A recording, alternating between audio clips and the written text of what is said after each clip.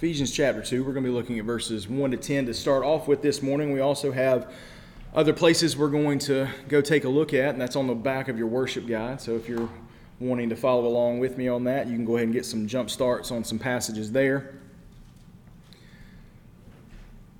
We are wrapping up our Misconceptions About Christianity series today by addressing the statement that God helps those who help themselves.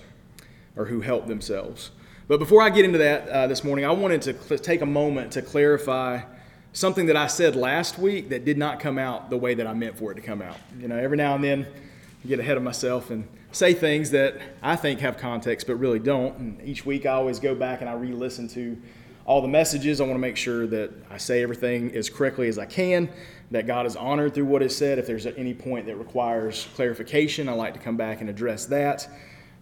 Is there anything that needs to be built on for the next week? You know, as we go through books of the Bible, it's good to know where we left off and where we're jumping off from after that. And as we go through this, there's almost always something that I say incorrectly or wish that I had said differently or better. And most of the time, it's just an oh well moment, right? I'll try to do better next time. I can't be perfect on it. But occasionally I say something that I feel like needs to be brought back up. And there was a statement that I made last week that I felt could use some clarification.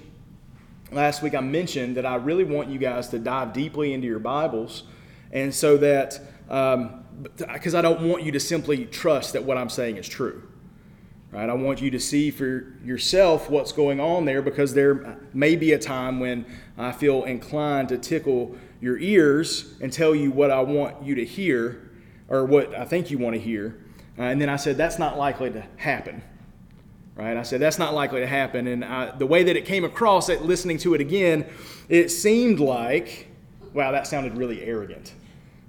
That's not likely to happen. I don't sin like that. That's not, I am just as prone to sin as anyone else.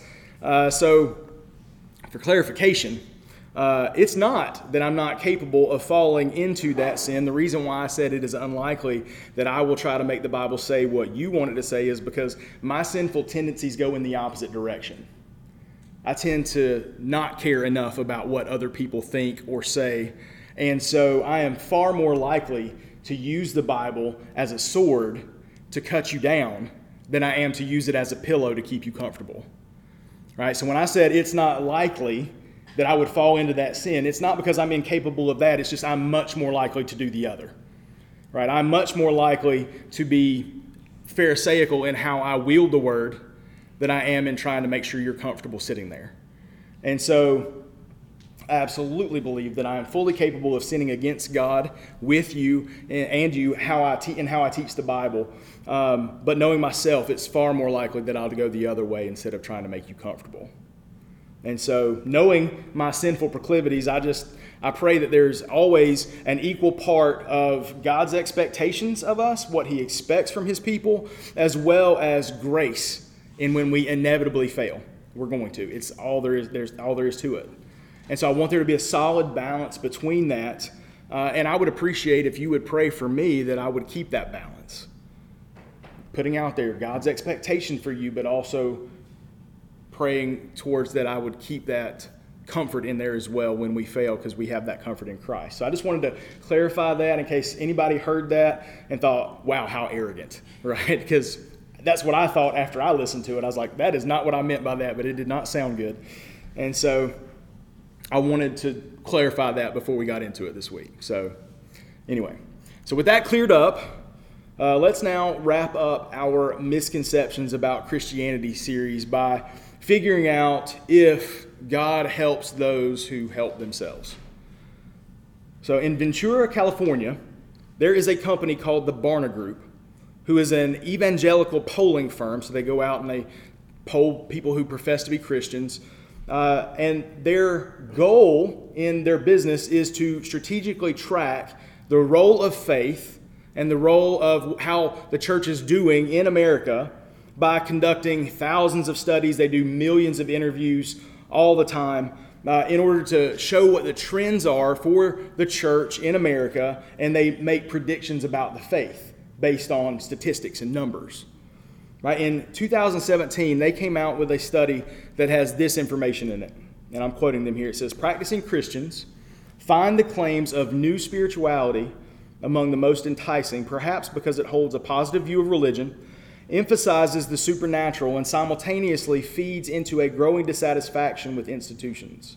For instance, almost 3 in 10, 28% of practicing Christians strongly agree that all people pray to the same God or spirit, no matter what name they use for that spiritual being. 28% of professing believers say that we are all praying to the same God, as the Muslims, as the Hindus, as the Buddhists, whoever you throw out there. They think that we're all praying to the same being or beings.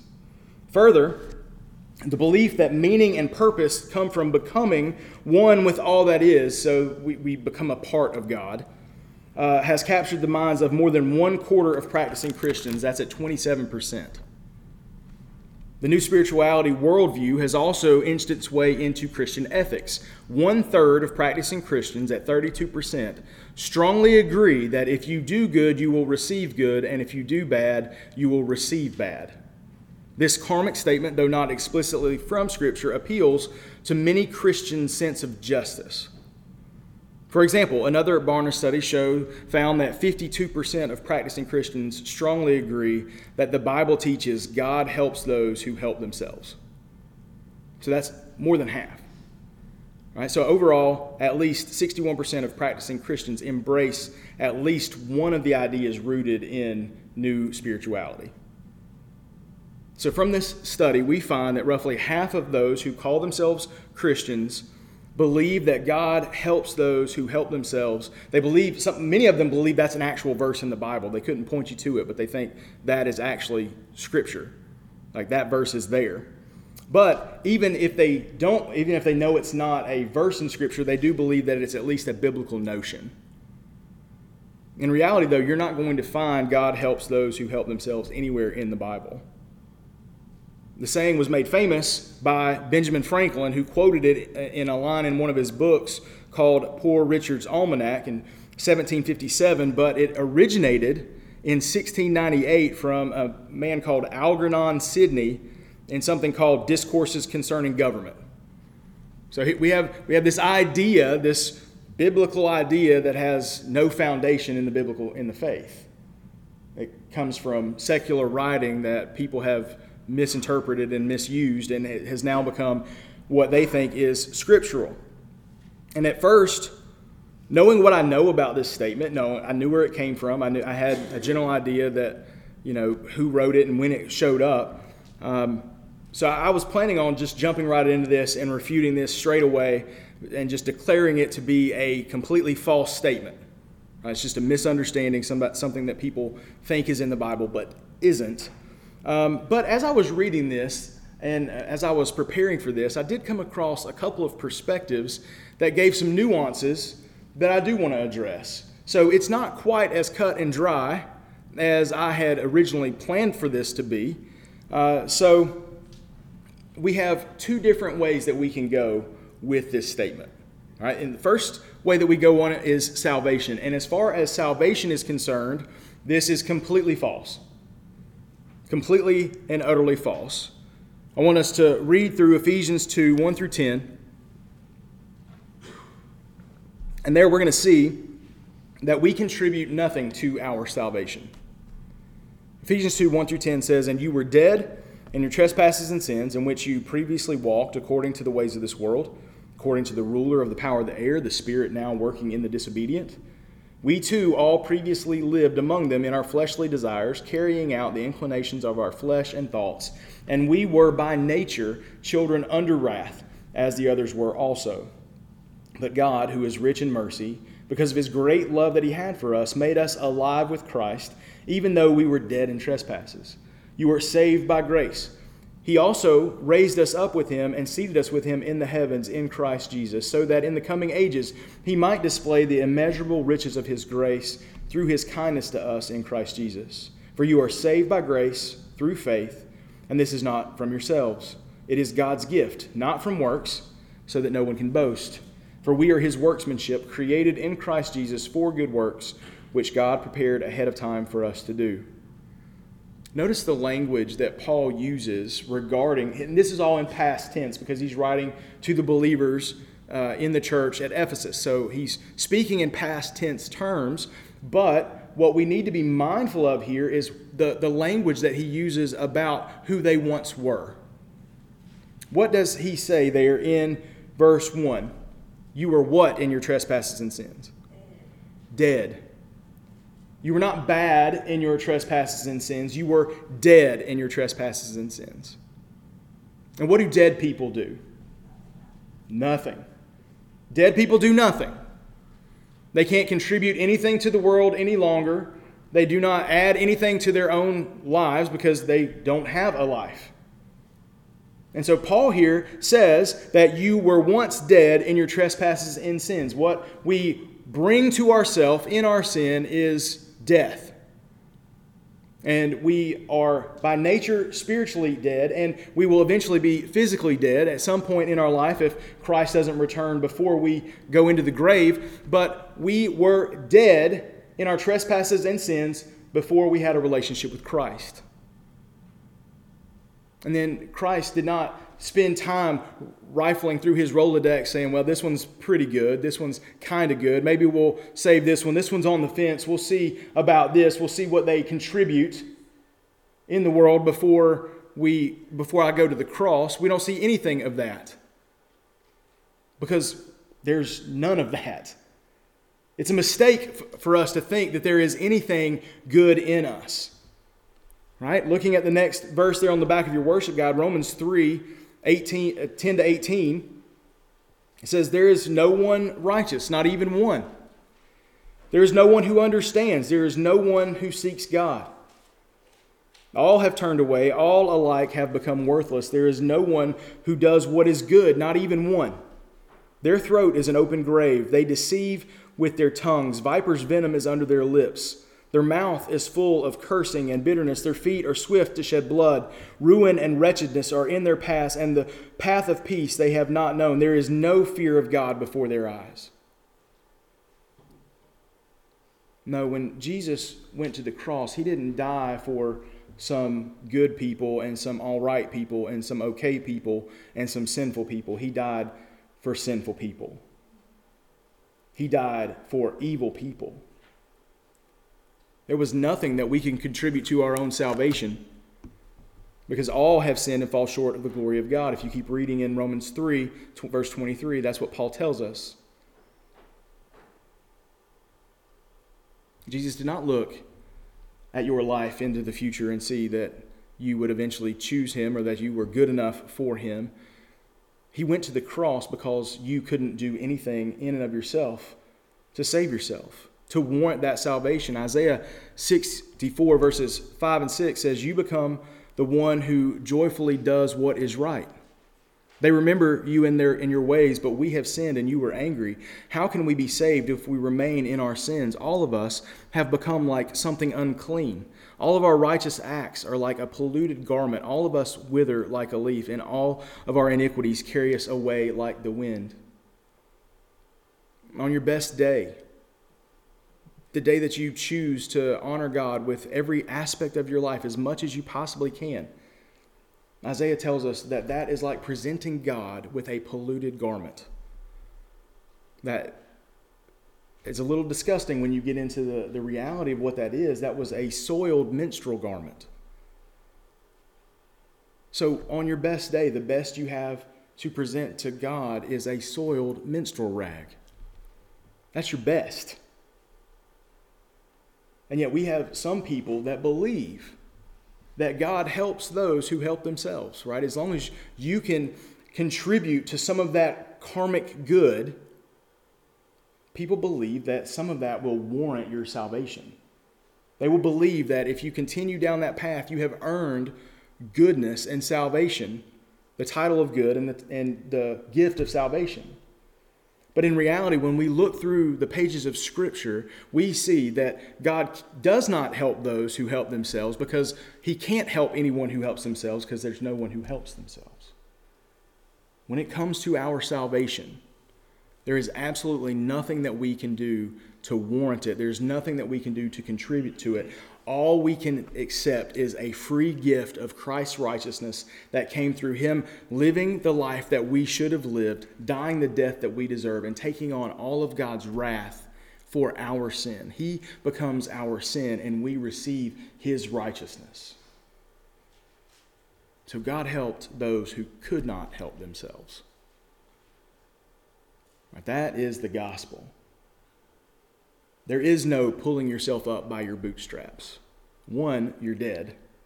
And two, even if you could do that, your corrupt, dirty fingers would then make it unwarranted for your salvation, no matter how good you could be, no matter how good I am. By the world's standards, I might fall into the category of a good man. I might fall into the category of a godly man, but I sin on a daily basis. I fall short of the glory of God on a daily basis, and there is nothing that I have done to warrant my salvation. There is nothing that you can do to warrant your salvation. So in that sense, God does not help those who help themselves, because we could not help ourselves. But we see that the free gift of God is salvation through Christ's righteousness. And we do that through faith. Still nothing that we have done. Right? So that no one can boast. That's what Paul said. If you were able to warrant any of this on your own, you could say, look how good I am. But in reality, Scripture will not allow you that. So what we have there is this free gift that God has given you in spite of your sin. And so in that, we do not have any way to help ourselves. So if that is how you mean it when you say God helps those who help themselves, you're completely wrong. You can't warrant that from Scripture. But, like I said, there's some nuances here. And that was going to be the whole sermon before, was just that. But there are some nuances that I wanted to point out that I came across as I was studying for this. So on your best day, you can't help yourself towards salvation. But when you look through the Bible at other situations, we see that there's often an expectation of the Lord for his people to do something to get what they need or what they want. We're going to take a look at a few of those.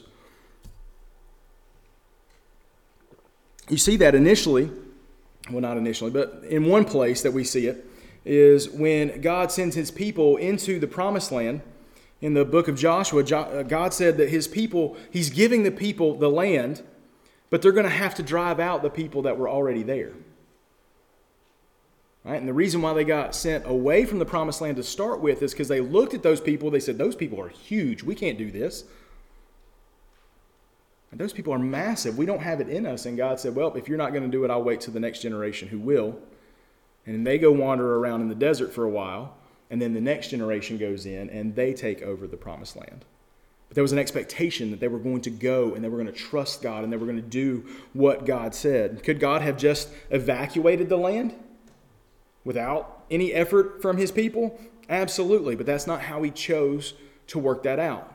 He had an expectation that his people would trust him and do what he said, go into the land and drive those people out.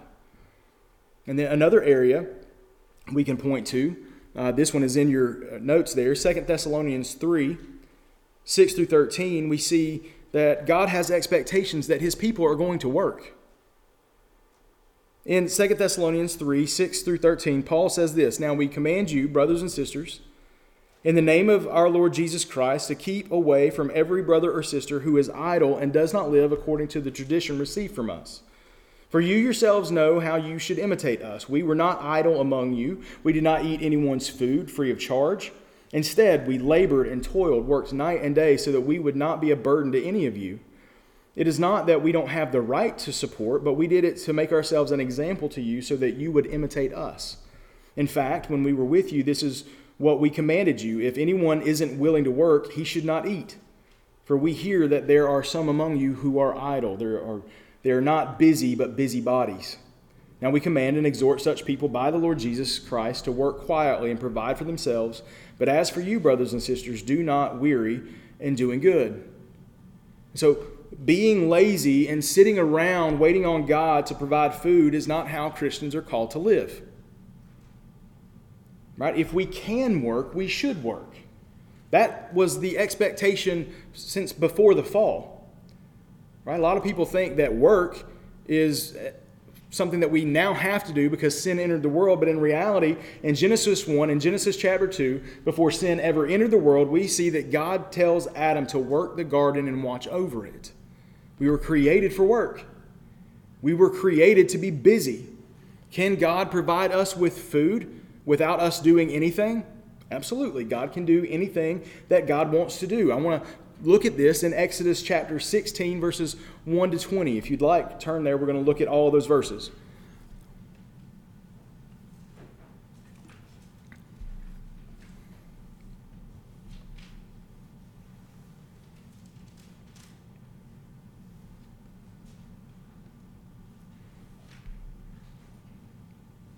In Exodus 16, verses 1 and 20, we see this. The entire Israelite community departed from Elim and came to the wilderness of Sin, which is between Elim and Sinai, on the 15th day of the second month after they had left the land of Egypt. The entire Israelite community grumbled against Moses and Aaron in the wilderness. The Israelites said to them, "If only we had died by the Lord's hand in the land of Egypt, when we sat by pots of meat and ate all the bread we wanted. Instead, you brought us into this wilderness to make this whole assembly die of hunger." Then the Lord said to Moses, "I'm going to rain bread from heaven for you. The people are to go out each day and gather enough for that day. This way I will test them to see whether or not they will follow my instructions. On the sixth day, when they prepare what they bring in, it will be twice as much as they gather on the other days." So Moses and Aaron said to all the Israelites, "This evening you will know that it was the Lord who brought you out of the land of Egypt. And in the morning you will see the Lord's glory, because he has heard your complaints about him. For who are we that you complain about us?" Moses continued. "The Lord will give you meat to eat this evening and all the bread you want in the morning, for he has heard the complaints that you are raising against him. Who are we? Your complaints are not against us, but against the Lord." And then Moses told Aaron, "Say to the entire Israelite community, 'Come before the Lord, for he has heard your complaints.'" As Aaron was speaking to the entire Israelite community, they turned toward the wilderness, and there in a cloud the Lord's glory appeared. The Lord spoke to Moses, "I have heard the complaints of the Israelites. Tell them, at twilight you will eat meat, and in the morning you will eat bread until you are full. Then you will know that I am the Lord your God." So at evening quail came and covered the camp. In the morning there was a layer of dew all around the camp. When the layer of dew evaporated, there were fine flakes on the desert surface, as fine as frost on the ground. When the Israelites saw it, they asked one another, "What is it?" because they didn't know what it was. Moses told them, "It is the bread the Lord has given you to eat. This is what the Lord has commanded. Gather as much of it as each person needs to eat. You may take 2 quarts per individual, according to the number of people each of you has in his tent." So the Israelites did this. Some gathered a lot, some a little. When they measured it by quarts, the person who gathered a lot had no surplus. The person who gathered a little had no shortage. Each gathered as much as they needed to eat. Moses said to them, "No one is to let any of it remain until morning." But they didn't listen to Moses. Some left part of it until morning, and it bred worms and stank. Therefore Moses was angry with them. All right, so that was a lot. But we see in these verses that God provides food in the wilderness. Right? There was nothing that they did, nothing that they had to do to get the food there. Now, they obviously had to go out. They had to pick it up. They had to prepare it. They had to do all of that. But the food was provided. Right? They didn't work for it, never earned it, and God put it before them just like that. It just appeared. Right? He also does that with water in the desert as well. They wander around, they look for water, they can't find any water. They grumble in the same way that they were grumbling because of this food, and God provides water from a rock. And sometimes Moses was to strike the rock, sometimes he was to speak to the rock, but water would flow from the rock.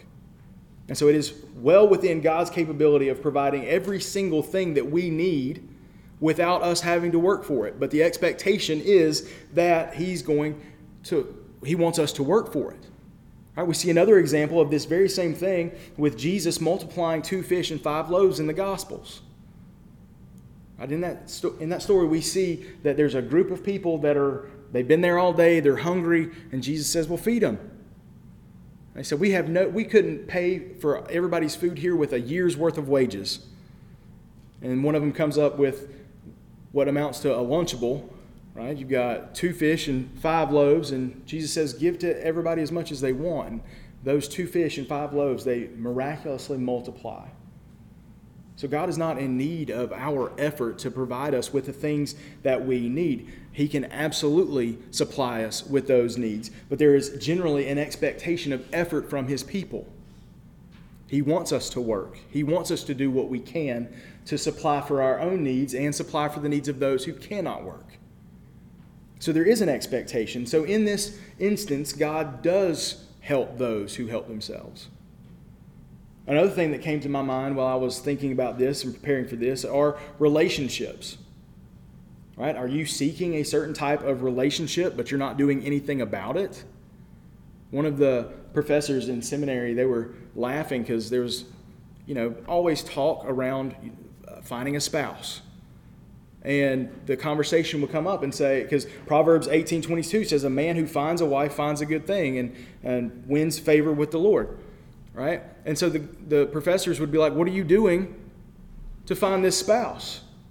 Right? Because a lot of these guys were coming either right out of high school, this was their college stuff that they were pursuing, or, they were just out of college and this was their master's degree. It's like, what do you do to find this wife? Are you just sitting in your mom's basement playing video games? Like, is that, because, you can pray for a wife all day long, but it's highly unlikely that God's just going to open a portal and have someone drop in through the roof. Right? So if you're going to find a wife, which is a good thing, you've got to do something to do that. You've got to be where the people are. Right? So to find a wife, to find any kind of relationship, if you're looking for a discipleship relationship, or if you're looking for, just a friend to have, you've got to do something in that, because it's highly unlikely that God's just going to drop someone in your lap. Maybe He will. He can. He absolutely can. It's just not likely that is going to happen. And the last thing that I wanted to mention, and I could go on and on after I started thinking about it, these things started rattling off. But what about salvation of others? Right? We know that our salvation, there's nothing that we can do to warrant our salvation. And there is nothing that, for the people that we want to see saved, there's nothing that they can do to warrant their salvation. But what about our responsibility to those people who are not saved, that God has sovereignly placed in our life? Do we have responsibility for those people? And I would say yes, we do. Can God save people without our help? 100% absolutely. Now, if you read up on stuff that's happening in the world in places that aren't here, we see all the time that in Muslim countries, for example, where there is no source of the gospel really to be found at all, if there is, it's just a very little bit, we see that these people have dreams. They have dreams of Jesus. There's one story where two missionaries were going out across the desert to go to an unknown people group. And on their way there, they had found two people that were coming the other direction. And those two people had a dream that Jesus was in the dream, and He told them to go find people of the book. And so you got these two people coming this way, these two people coming this way. They cross paths, sovereignly cross paths. And when they started talking, they're like, "Are you people of the book?" They're like, what do you mean by that? And he said, well, we had a dream of a man named, he didn't say Jesus, but it was Isa. And he told us to go find people of the book. And they go, yeah, we're people of the book. And so they shared the gospel with them, and those two people got saved. Right? That came from no effort from anyone other than the missionaries being obedient to go in the direction that they were called to go in. But God is already drawing these people to Him.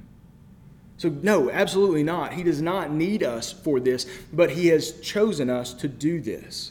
And He has sovereignly placed people in our lives so that we would take the message of the gospel to them, so that they can see the message of the gospel playing out in our lives, to see what we really trust and believe. Romans 10, verses 14 and 15 says, how then can they call on Him they have not believed in? And how can they believe without hearing about Him? And how can they hear without a preacher? And how can they preach unless they are sent? As it is written, how beautiful are the feet of those who bring good news.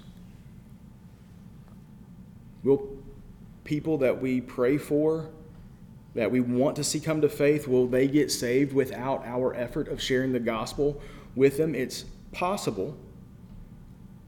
right? God can do whatever God wants to do, but it's much more likely that God placed them in your life so that you could be the one to share the gospel with them. So that you could be the one that shows what it looks like to follow after Christ. So that you can be the one to show that you didn't earn this salvation. It was a free gift from God to you. And you present that opportunity to them and say, hey, do you want this free gift as well? And then there's nothing else that we can do after that. We can't change people's hearts. The Holy Spirit has to be the one that changes hearts, but He has called His people to take this message out into the world, into the nations, to show people what it means to be His follower.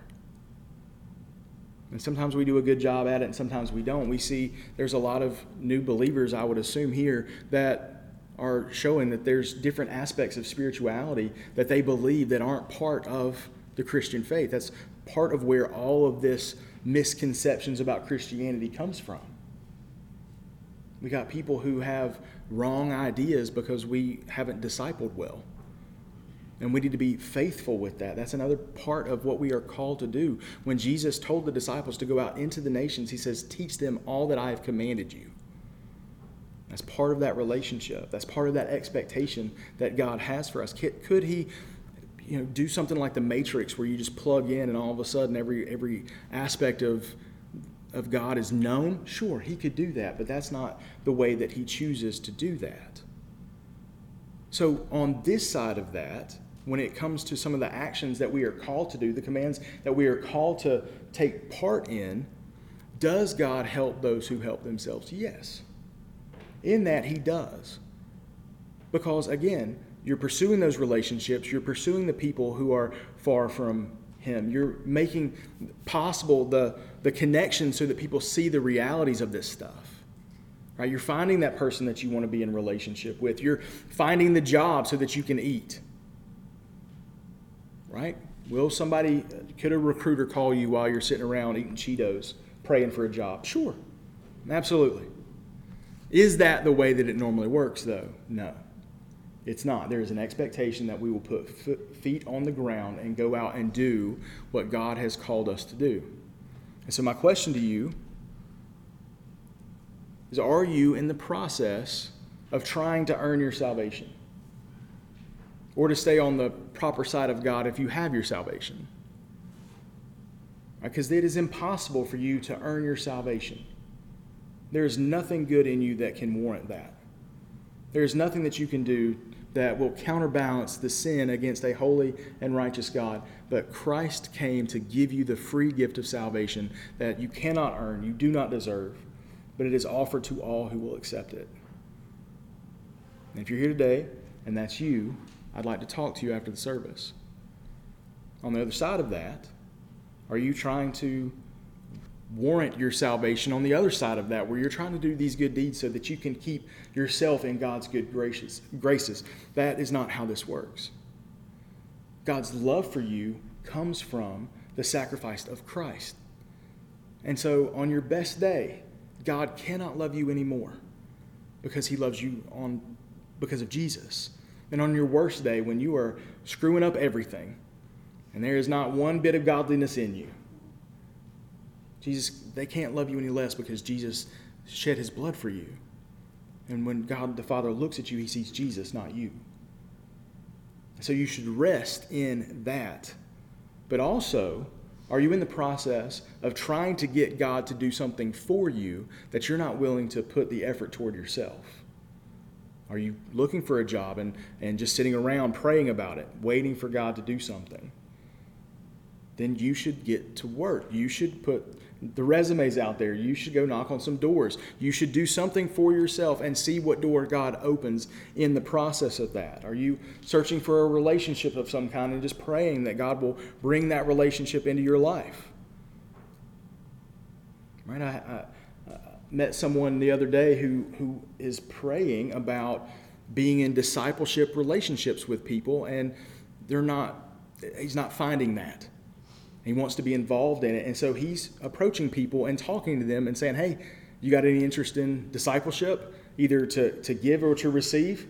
And that was the whole conversation that we had the first time that we sat down and had coffee together was, here's what I want. And here are the steps that I'm taking to get that. And I'm praying that God would make that fruitful. And I said, dude, that's awesome. Like, I don't think there's any way that you can do that any better. He's like, in the meantime, I'm going to start with my wife and my children because they're in the house with me and they have to. He said, but I'm praying that there will be other people from the church, other people from the community that want this type of relationship. And I'm praying that God will open that door. And I'm talking to people as I go for that.